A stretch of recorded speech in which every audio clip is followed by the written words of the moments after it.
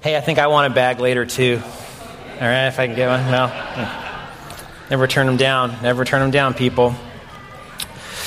Okay, well, it's just so fun to, again, people have different gifts in different ways. I don't have the gift to do what Mel just did, but I'm grateful she does. So can we praise God for her and do thank the Lord for you, and just it's just really exciting to see what God's doing. Eric mentioned earlier we have a special congregational meeting coming up next Sunday. And again, just as a brief preview, we've been talking together as a church about how do we best utilize this campus that God's given us. How do we best make it open for all kinds of people? And we especially want to make it open for those who have mobility issues and difficulties, getting around. As of right now, you might remember, we've talked about this before, even just for restrooms alone, our only ADA accessible restrooms are where? Downstairs. Where do we worship God together? Upstairs.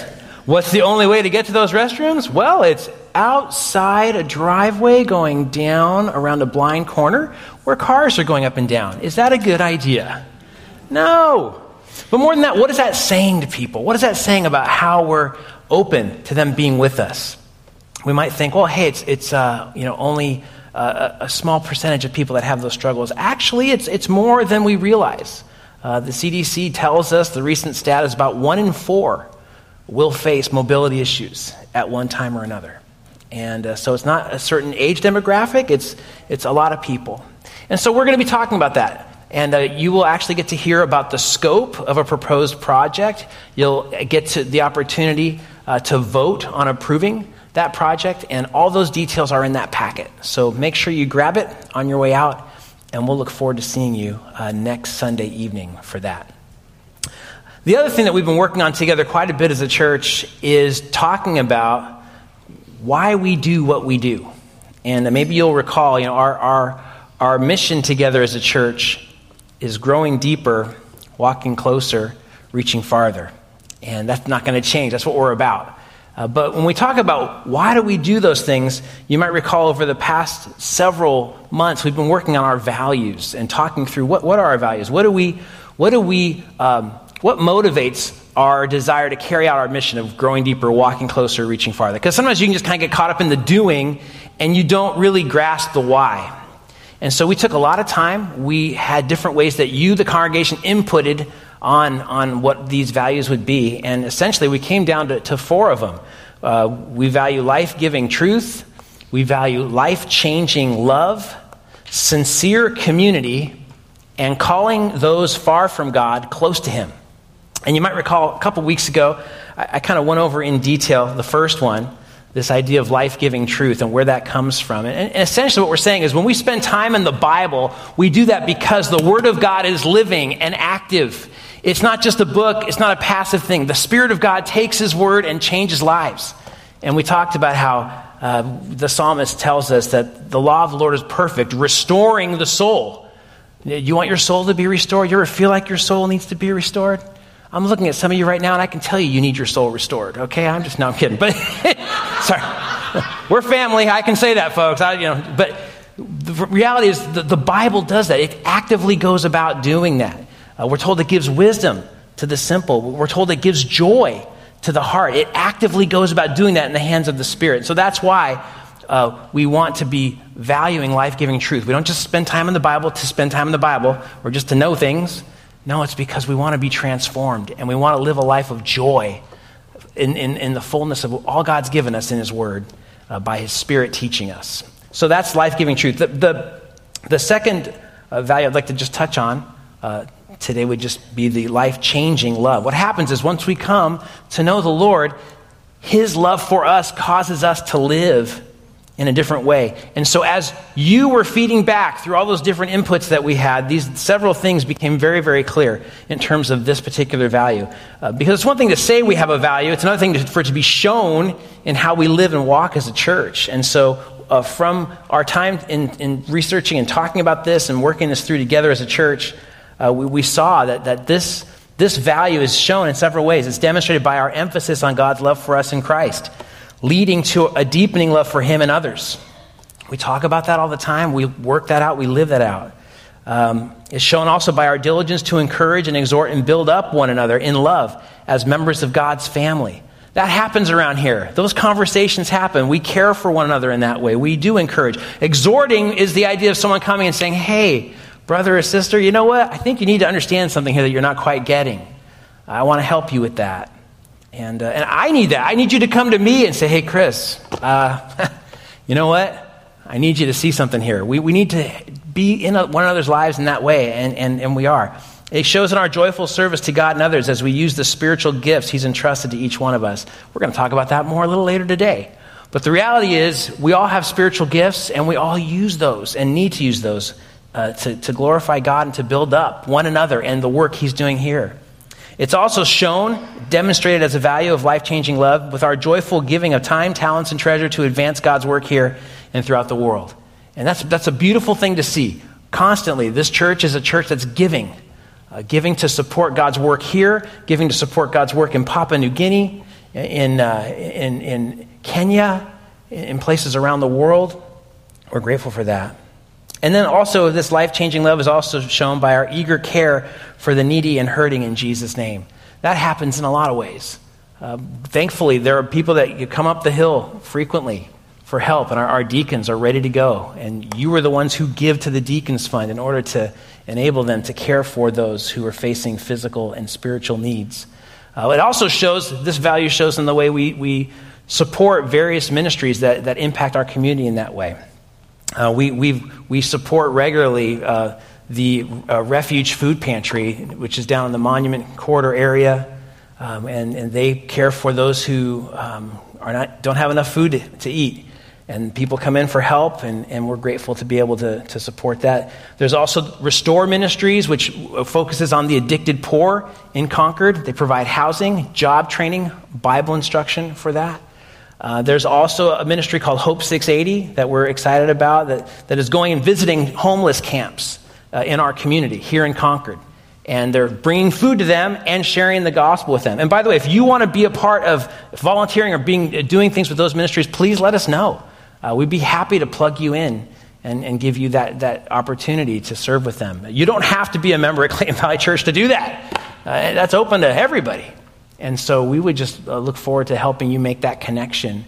We also support Options Health, and we're grateful for how that is impacting our community, for those facing unplanned pregnancies, for the moms and dads who find themselves in that situation. They get to hear the gospel. Lives are saved through that ministry. We're also excited about Bay Area Chaplains. There was just a banquet that happened just this past weekend, and how exciting that was to see. The ministry of caring for the incarcerated in the Contra Costa County jails. And Chaplain John Klobuchar is one of the main chaplains there, and he's up there in the balcony right there. You can see him. I just love pointing you out because you know me. I just love you, dude. What am I saying? So anyway, he's there, but the point is we are involved in these different ways, and that is a demonstration of life-changing love. We don't do these things because they're just the right thing to do. We don't do them because we've done them before. We don't do them out of kind of rote, empty habit. We do this because God's love has changed us. And so because of that now, we are loving one another and loving those God's placed into our lives. And so we want to keep that in mind as we move ahead. I'll be referencing these values more in the weeks to come. But let's just hold on to these things because it's important. Life-giving truth, and life-changing love. And later we'll talk about sincere community and calling those far from God close to Him. But now we move on to our series that we're in 1 Corinthians. And I just want to ask you something. Have you ever gotten a gift but not really appreciated what it was? Or better yet, have you ever given a gift and the person you gave it to doesn't appreciate it for what it really was? There was the example given many years ago. I don't know if you even remember this, so I'm going to totally date myself. Are you ready for this? This is how old I am. There was this toy way back in the day called Tickle Me Elmo. All right, see, some people, if you were around, you know. And if you weren't, frankly, you didn't miss out on anything. You really didn't. It was the most annoying toy in the world. All right, you pressed on this thing, and the most annoying voice in the world came out and goes, hey, hey, hey, hey. I can't even do it. And by the way, even if I could do it, you wouldn't want me to do it. It's really annoying. But this thing was selling like hotcakes. And the account goes, this mom went all out to get her kid this toy. I mean, it was like, store after store. It was out. I think the final thing of it was her and like maybe some grandma with a walker, and she had a racer, to get there. And they were and she got the toy kind of thing. So she wraps it up, gives it to her daughter. And of course the daughter, opens the toy. She's excited, and the daughter's excited, and she's like, oh, wow. And the mom, takes it out of the box and hands it to her. And what happens? The daughter, she's more caught up in the box than the toy. What's the mom supposed to do, right? I mean, and in some ways, that's actually kind of adorable, right? She's kind of like, look at this great body, look at the toy. But that happens sometimes. You can give a gift, and the person who receives it doesn't quite get the significance of the gift, or what the gift is for, or what the things are about it. And that's really exactly what was happening with the church in Corinth. They had received gifts from God, and yet they did not quite grasp what the gift was for, and nor did they use the gift or the gifts in the way that God had intended. And we've seen this, of course, throughout the churches, throughout the book of 1 Corinthians, that the church in Corinth really was caught up in a lot of different ways of having false criteria for true spirituality. So in other words, you might recall earlier in the book, it was, I am really spiritual if I'm a follower of this particular teacher. I follow Apollos. Yeah, well, I follow Peter. I follow Paul. Now you're really spiritual, depending on which teacher you follow. Or we also found later, as the book went on, that the married would say, I could be really spiritual if I were single. And we saw that the singles at that time were saying, I could be really spiritual if only I were married. And others were saying, I could be really spiritual if my job was different. And Paul spends a great amount of time unraveling and refuting those errors, right? He says, look, it doesn't matter what gifted teacher you follow, because the truth is there's only one foundation to build on, and that's Jesus himself. And there's only one God who causes all the growth. And then to others who were confused about their marital status or their jobs, he said the circumstances that you're in, Paul says, doesn't determine your spirituality. As a matter of fact, remain in the condition that you were called. Whatever condition you're in, you can glorify God there. You are spiritual. And so now in chapters 12 through 14, Paul is moving on to address the issue of spiritual gifts.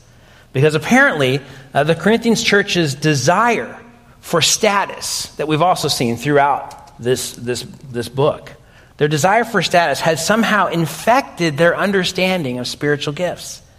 And essentially they were saying, you're more spiritual if you have this gift over that gift. And by the time we get to chapter 14, we're going to see that the primary gift they prioritized over all the others was the gift of tongues. So in essence, they were saying, you're really spiritual if you speak in tongues. So Paul's going to dismantle their understanding of that. But first, he's going to give them an introductory treatment of the spiritual gifts. Because it's so vitally important that they understand these gifts given by God. And it's just as vital that we understand these gifts given by God to all believers. And so in light of that, let's go ahead and open to 1 Corinthians 12, verses 1 through 11. And out of respect for God's word, would you please stand and follow along as I read?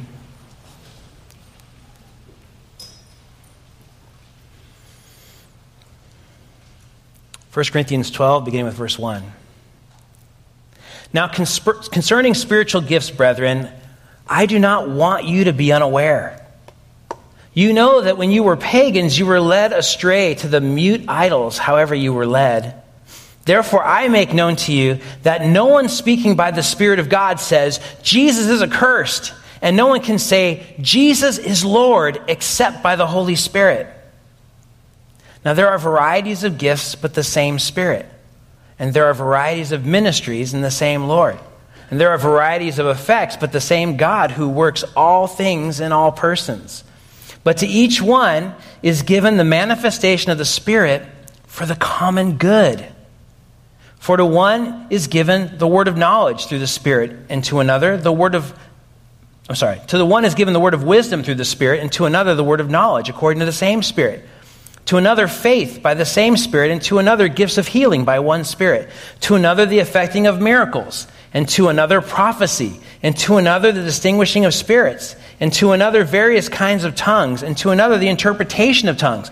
But one and the same Spirit works all these things, distributing to each one individually, just as he wills. Let's pray. Lord, we come to you now and ask that by your grace, you would help us to understand your gifts given by you for the purpose of building up your body, for the purpose of edifying, for the purpose of furthering your work amongst us, and also for the purpose of displaying the gospel, the good news about Jesus, to the dark world around us. So we ask that you would give us grace as we come to this passage. And we ask that we would understand as your people the vital significance of spiritual gifts, and that we would use them to your glory. We thank you for your provision, and we anticipate beautiful things as you teach us and instruct us by your Spirit even this morning. We ask this in Jesus' name. Amen. Go ahead and take your seats. So the beautiful thing we see in this passage, first of all, would be this. It's all who receive Christ by faith receive spiritual gifts from God. And yet we also see something else. As recipients of spiritual gifts from God, we need to do certain things. And essentially we're going to see three things from this passage. We must learn to discern, we must remember who the gifts are from, and we must remember what the gifts are for. So, three things. We need to learn to discern, remember who the gifts are from, and remember what the gifts are for. First, we need to learn to discern. It's fascinating that Paul is starting off this new topic, and immediately the first thing he says is, hey, folks, wake up, be discerning. You need to be discerning.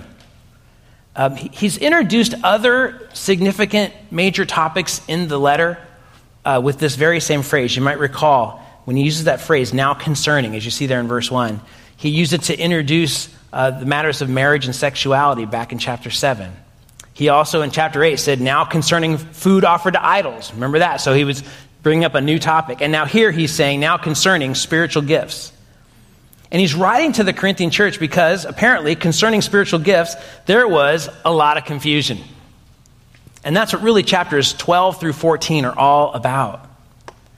He tells them he doesn't want them to be unaware. And this word for unaware is very interesting. It's not just sort of like a blissful ignorance kind of a thing. It's actually more along the lines of saying, I don't want to think about this. I don't want to pay attention to this. I'm going to ignore this.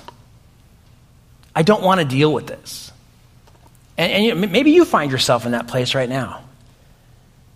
Maybe there's parts of your life where you're like, I just want to deal with that before God. I don't know. Beats me. Forget it. I'm going to do my own thing. I'm going to walk my own way. And what the Lord is saying here is, don't walk unaware. Ignorance is not bliss. It's just ignorance.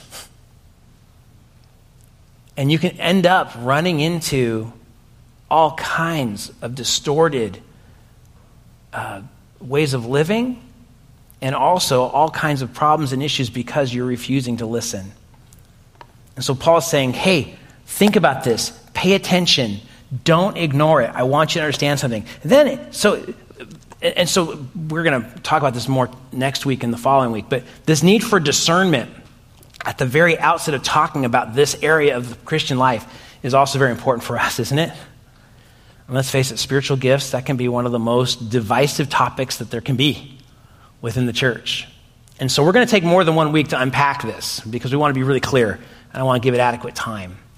But and the passage will do it beautifully for us as well. But we need to see that God's calling us to be discerning. And so we want to do that as well. It's the very first thing he says at the outset. Discern. He also talks about what they were like before in verse 2.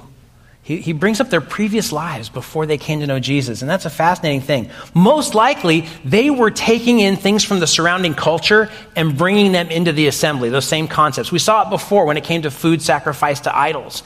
We've seen it also with this idea of prominence and position, this idea of being someone who has a high status. That was really important to them. So they were taking those values from the world around them and bringing them in to the assembly. But he's drawing a contrast in verse 2, and he says, when you were pagans, you were led astray, notice how he phrases it, to the mute idols. However you were led. What's he talking about? He's talking about, look, you used to worship idols. You used to worship things that claim to be God that are not God. And these things are mute. They're dead. They have no life. They cannot speak. And again, we've said this many times, but is it not true in our day that there are plenty of idols that we can all worship? We've got more idols than we know how to name.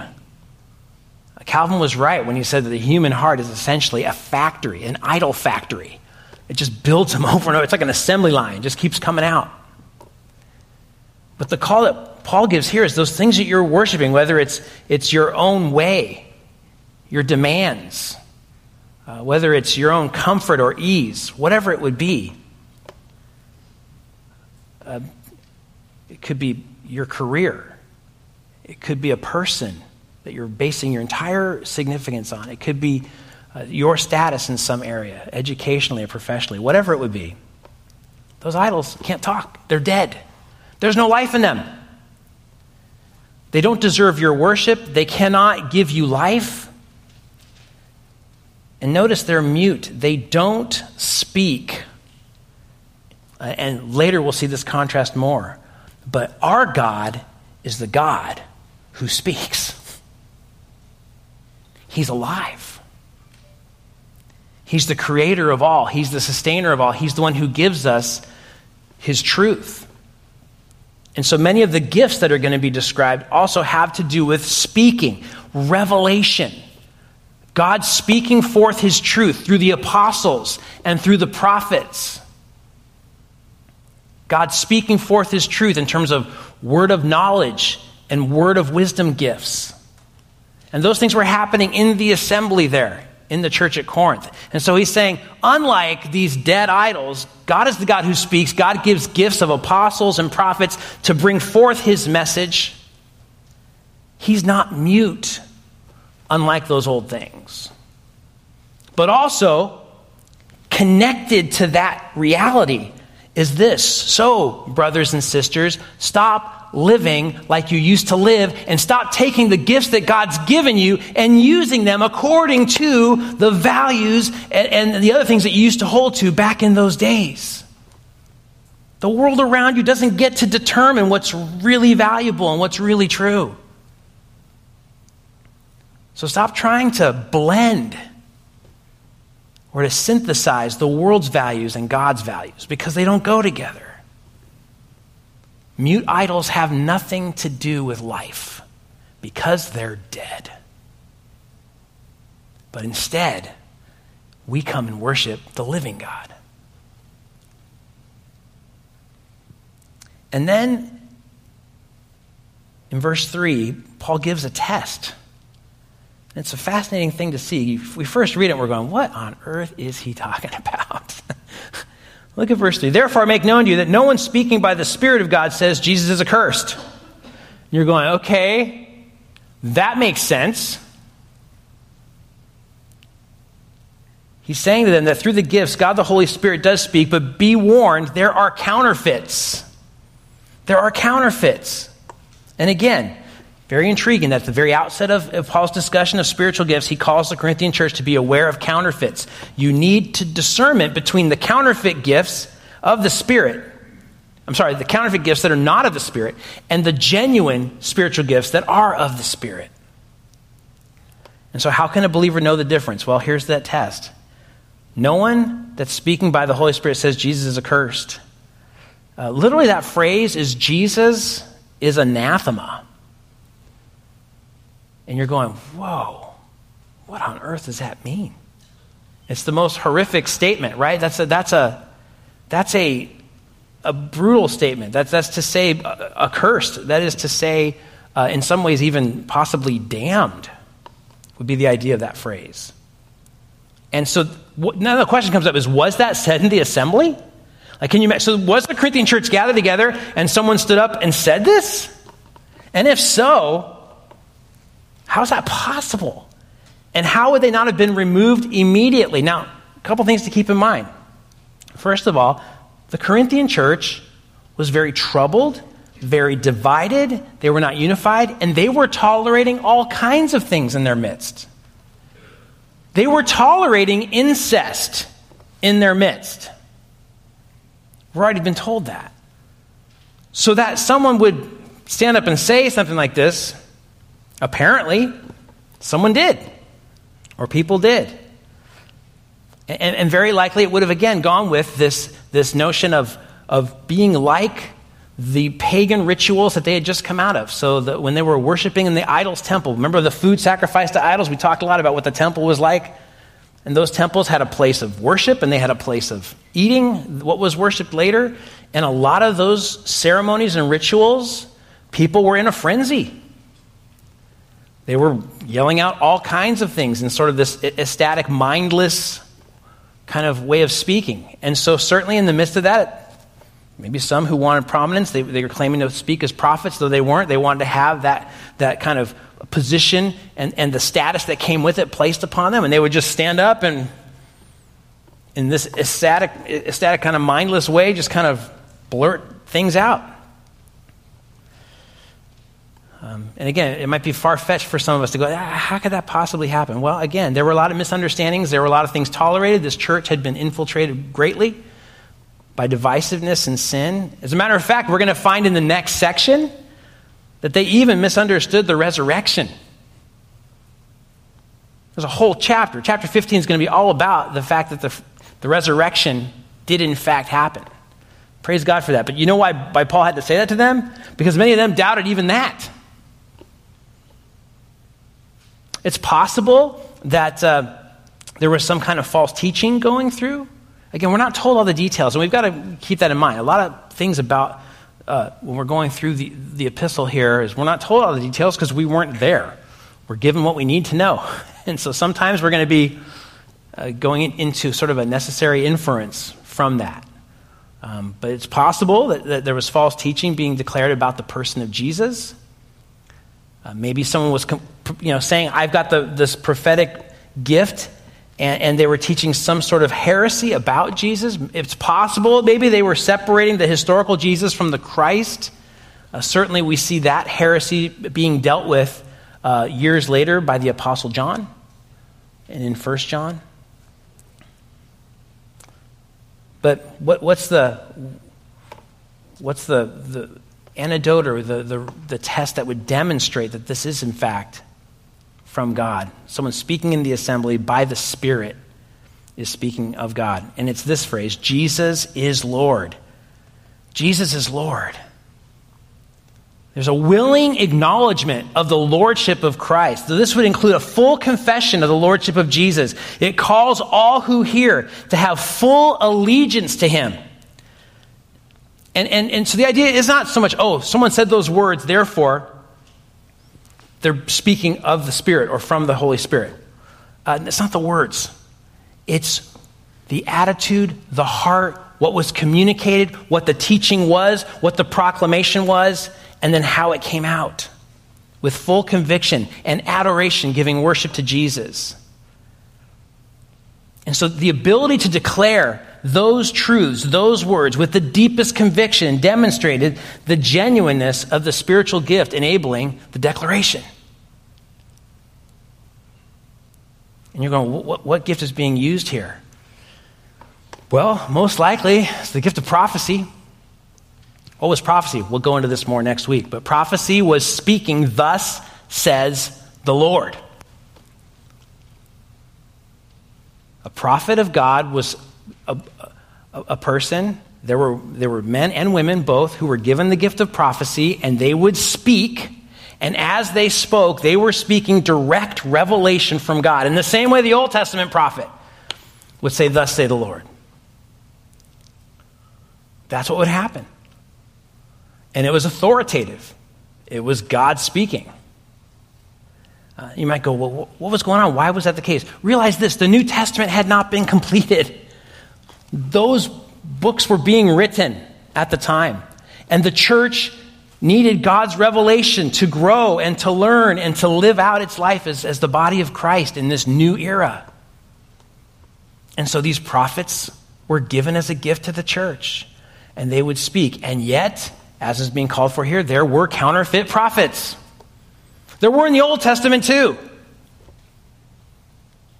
And how did they know if a prophet was real in the Old Testament? Well, there would be a near declaration that had to come true, that would verify the fact that this was a prophet from God, and then the far-off prediction could be accepted. And again, as we trace it through to the New Testament, we see the gift of prophecy in the New Testament. It operates in that very same way. There were not people setting up, cute little fortune reading booths, tarot cards, whatever it would be. Let me read your palm thing. None of that stuff was happening for much of the healthier instances of Old Testament history when the people of Israel were walking with God. Why is that? Because if anyone did that and they were a false prophet, what happened? That was it. It was not a great line of work to be a schemer. You didn't last long. But that same principle applies then through the New Testament. And again, we'll develop that more in the weeks ahead. But for now, that's what's being discussed here. And Paul is giving them a test, saying you can discern a prophet of God versus one who is a false counterfeit prophet by the content of what they are saying. And you know what, brothers and sisters? We can know the same thing today. We can know if someone's a true prophet of God or not, if someone is speaking the truth, if someone is declaring the word of God or not, by the content of what they are saying. Are we committed to being discerning? Will we do that work? It does take work to do that. And yet, we're given the test here. The genuine from the counterfeit can be seen by the content of what they declare. And the unique mark of the genuine is that it highlights a willing acknowledgement of Jesus as Lord with conviction of mind and devotion of heart. So we need to learn to discern. Second, we got to remember who the gifts are from. Who are the gifts from? And the beautiful thing is this, verses 4-6 tell us, and verse 11 actually, tell us they are from God, but not just from God. He could have just said that. But notice, they are from the triune God. In other words, each member of the Trinity is referenced here. Look at it. It says there are varieties of gifts, but the same Spirit. And varieties of ministries and the same Lord. And varieties of effects, but the same God. You see that? The Holy Spirit, the Lord Jesus Christ, God the Father are all involved in this. I know someone would say, see, you don't have the word Trinity in the Bible. Yeah, it's true. But you know what? You see it everywhere. If you're being honest, if you're digging into the passage, and if you're just pulling out what is in fact there, we see that. You'll notice also in verses 4, 5, and 6, it says varieties, varieties, varieties. And when you dive in and you do a word study on that Greek word, you know what it means? It means varieties. It means there's all kinds of gifts. There's a lot of them. And it's beautiful. You know why? They're different. They're not all the same. They don't all have the same function. Now you can see how that would be important as, again, the church in Corinth was saying, well, if you speak in tongues, then you're really spiritual. And Paul's, again, he's going to do 3 chapters of this, but just in the outset, he's going, hey, there's a lot of different gifts. They're all beautiful. They're all important. And they all are a way in which God, as he works in the lives of each man, woman, and child that he calls to himself, as he works in them, he gives each sort of a different sprinkling of gifts. I like it to think of it like, there's a painter, he's got the paint, and he's like, blam, blam, different colors. Maybe you saw the Aristocats. You ever see the Aristocats? Remember Disney? I love that movie. It's so fun. Well, you remember one of the kids, which cat is it that's the artist? Toulouse? Toulouse, thank you. Which, by the way, is an artist, right? Huh? See, nothing gets past me. Nothing. It's all right here. But I love the shot where he walks up and like the canvas is there, and you kind of just see his face, and he's kind of like, he's got the paint in his paws, and he's like, he's kind of smearing it on himself, and he's like, flap, flap, and he kind of stands back and looks, and you turn it around, and it's like a face of Edgar with the butler. But the point would be God does that with each believer. It's so beautiful. So there's a variety of gifts, and that variety. It means there's a multi-dimensional way in which God takes each gift and goes, here, you got some of this, you got some of that, but you got some of this, some of that, some of that. And as much as every person looks different, like physically we share characteristics, but we don't look the same. In the same way, this threefold emphasis of variety would tell us that the way God gives the spiritual gifts are also not the same. We have different levels, different emphases, different flavors. You know what it also tells us? That means that each and every individual person with their gifts has a unique way they are called to minister, to serve, to be used by God to further his work here amongst us as a church family, and also furthering his kingdom out there in the world we live in. So then the question becomes, okay, are all of us aware of that?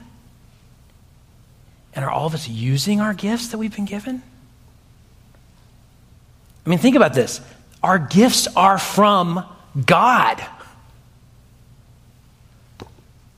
They're from God. God has given you gifts. Could you imagine someone giving you this beautiful gift and you just kind of going, yeah, that's really great. On the shelf, I'm doing other stuff. What does that say to the person who gave you the gift? Brothers and sisters, are we using the gifts God's given us? Are we using them? Are we serving one another? Are we in our daily lives going before the Lord in prayer going, Lord, today you have called me to serve you. Show me how. Are we sensitive to God's working and leading through the day? Like, okay, I have an opportunity here. Or do they pass us by? Because we're just kind of preoccupied with our own little myopic world. I want this, I want this, I want this. Okay?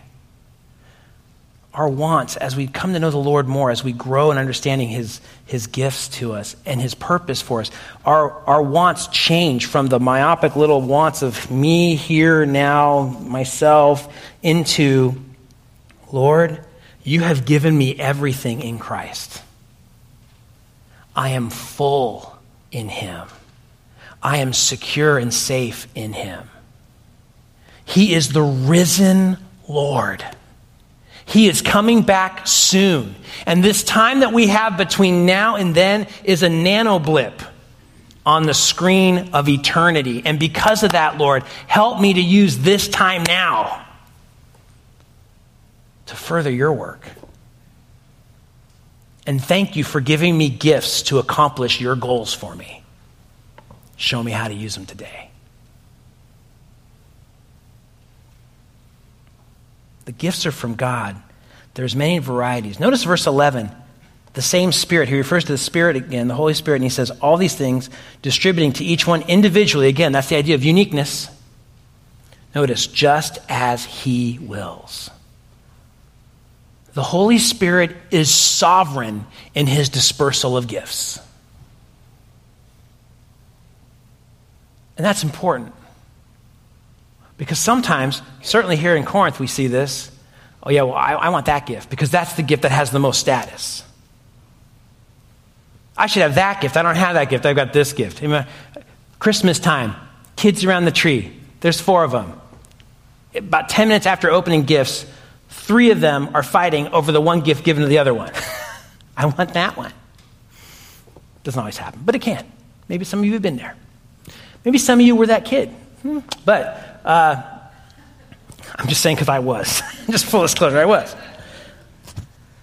But notice the Holy Spirit distributes these gifts as he wills. And so it's not a matter of me saying, well, I want this gift and I'm going to muster this gift or I'm going to try to make sure I grab this gift or get this gift. There is an aspirational element to gifts. We'll talk about that later as these chapters unfold. But that's different than saying, I demand this one because this one is the most prominent. This also tells us, yet again, a beautiful biblical reality. Because all the gifts are different in varieties, because they all have a different sprinkling on each individual person, it also shows that they are all used mightily by God to further his work, to glorify him, to edify and build up the church, and to bring the lost into the light of Jesus. They're all used that way. You know what that means? No matter who's serving and in what capacity, it's empowered by the Spirit of God and accomplishing God's purposes. And that has everything to do with the way we live our everyday lives, doesn't it? You know, maybe you have the gift of mercy, and we'll talk about this in the weeks ahead. But if you have that gift of mercy, you know what that means? You have a heart to help people in dire places. So maybe you're at work, and you've got a coworker who is hurting. And you see that need, and you're able to come alongside of that coworker and share encouragement with them. Maybe they need to spend some time. Maybe you invite them to be with you over lunch, and you're able to talk with them. Maybe you've got the gift of evangelism spread in there too, and all of a sudden now you're talking about Jesus, and you're able to share that with them. Maybe you don't have the gift of evangelism. You're still called to share Jesus with them. We'll talk about that more later too. A lot of times like, oh, I don't have that gift. Well, not my thing. Yeah, no, that's not how it works. But the point would be, that is just as holy, that is just as significant as, what I'm doing right now, preaching.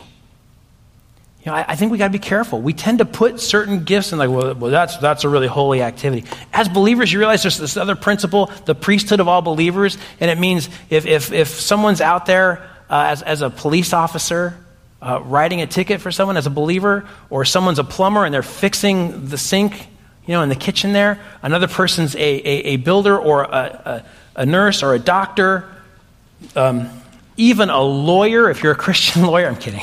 Totally kidding. But if you're a Christian lawyer, right, even that, all of those things, I have friends who are lawyers, I can say that, don't worry, it's okay. All those things are acts of worship unto God. All of them. All of them.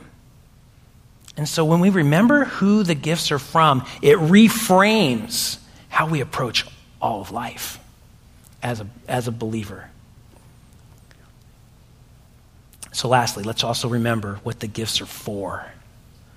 What are the gifts for? And look, they're for the common good. We see that in verse 7. Each one's given a manifestation of the Spirit for the common good. It's to build up everyone. We'll see that also in the weeks ahead. This idea of edifying, it's a building. The idea is a building. You're building up the building. And so all the gifts are there for the purpose of building up for the common good. And they're also given for working in their various ways. That's why they're there. And so when we understand that, it actually helps us use our gifts in the best way possible. Maybe you have the gift of exhortation. We need you, by the way, we need you. You're the person that's able to come alongside somebody else and just say, hey, I gotta correct you on something. Or I want you to know something. It's related, I think, to the gift of encouragement too, right? They're both together. Encourage, exhort. They're together. Or so it might be, you're kind of winds out of your sails. I'm going to bring into your life truth that's going to help uplift and put wind back in your sails. But the reality is we want to use that in light of the common good. We want to use that in a way that builds up everybody. What does that mean? Well, probably because you're going to need to have good timing with the words that when you say that to somebody. There's going to be some things you're not going to say in front of everybody because it's not going to build everybody up. There might be other times when you need to say something, and it needs to be in front of brothers and sisters because together it will build everybody up. But that will be a theme that Paul will use repeatedly, this idea of the common good. The common good. But it works in many, many different varieties. So we saw the word variety repeated in verses 4, 5, and 6. Now, Paul unfolds these varieties in verses 8 and 9 and 10. And we have these various gifts mentioned. There's a word of wisdom. There's a word of knowledge. There's faith. There's healing. There's affecting miracles. There's prophecy. There's distinguishing spirits. There's kinds of tongues. There's interpretation of tongues. And we see all these gifts, and we realize that Paul is just like jumping in here and giving a snapshot. Notice how he doesn't unfold or explain them at all? He's just like, and there's these gifts. Blam. And all of them, when they were listening to that, they heard that they knew exactly what he was talking about. We need to do the work of putting ourselves in their sandals. We need to take some time to frame that. What are those gifts? How do they function? What are they for? And so I realized very early on that I could not fit all of that into this message. So for that discussion, we're going to gather again next week and go into the specifics. We're going to frame the entire discussion. We're going to back off a bit.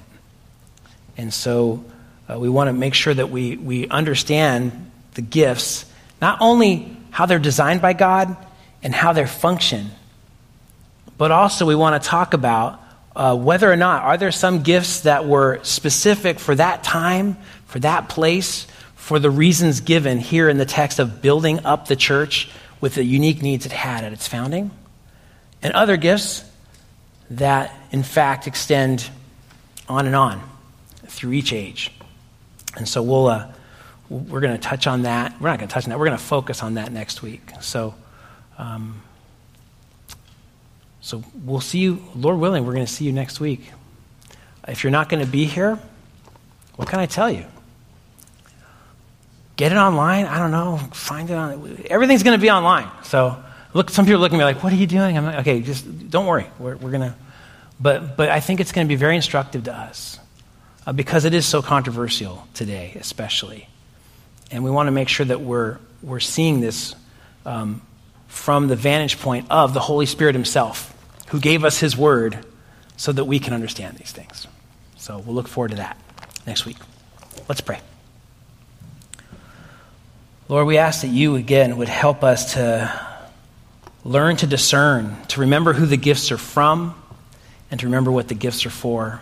And I would ask that by your grace, we would even learn today more and more about how we can be sure that with the unique varieties that you've given each individual believer, how we can best use the gifts you've given us to serve you, to build up one another, how we can use the gifts you've given us for the common good, how we can even be a light for you in the darkness, that others would come to know you. And so, Lord, we thank you for bringing us to this section of Scripture because it is your desire for us to grasp these wonderful things from you and to glorify you as we use them and live them out. We ask this in Jesus' name. Amen.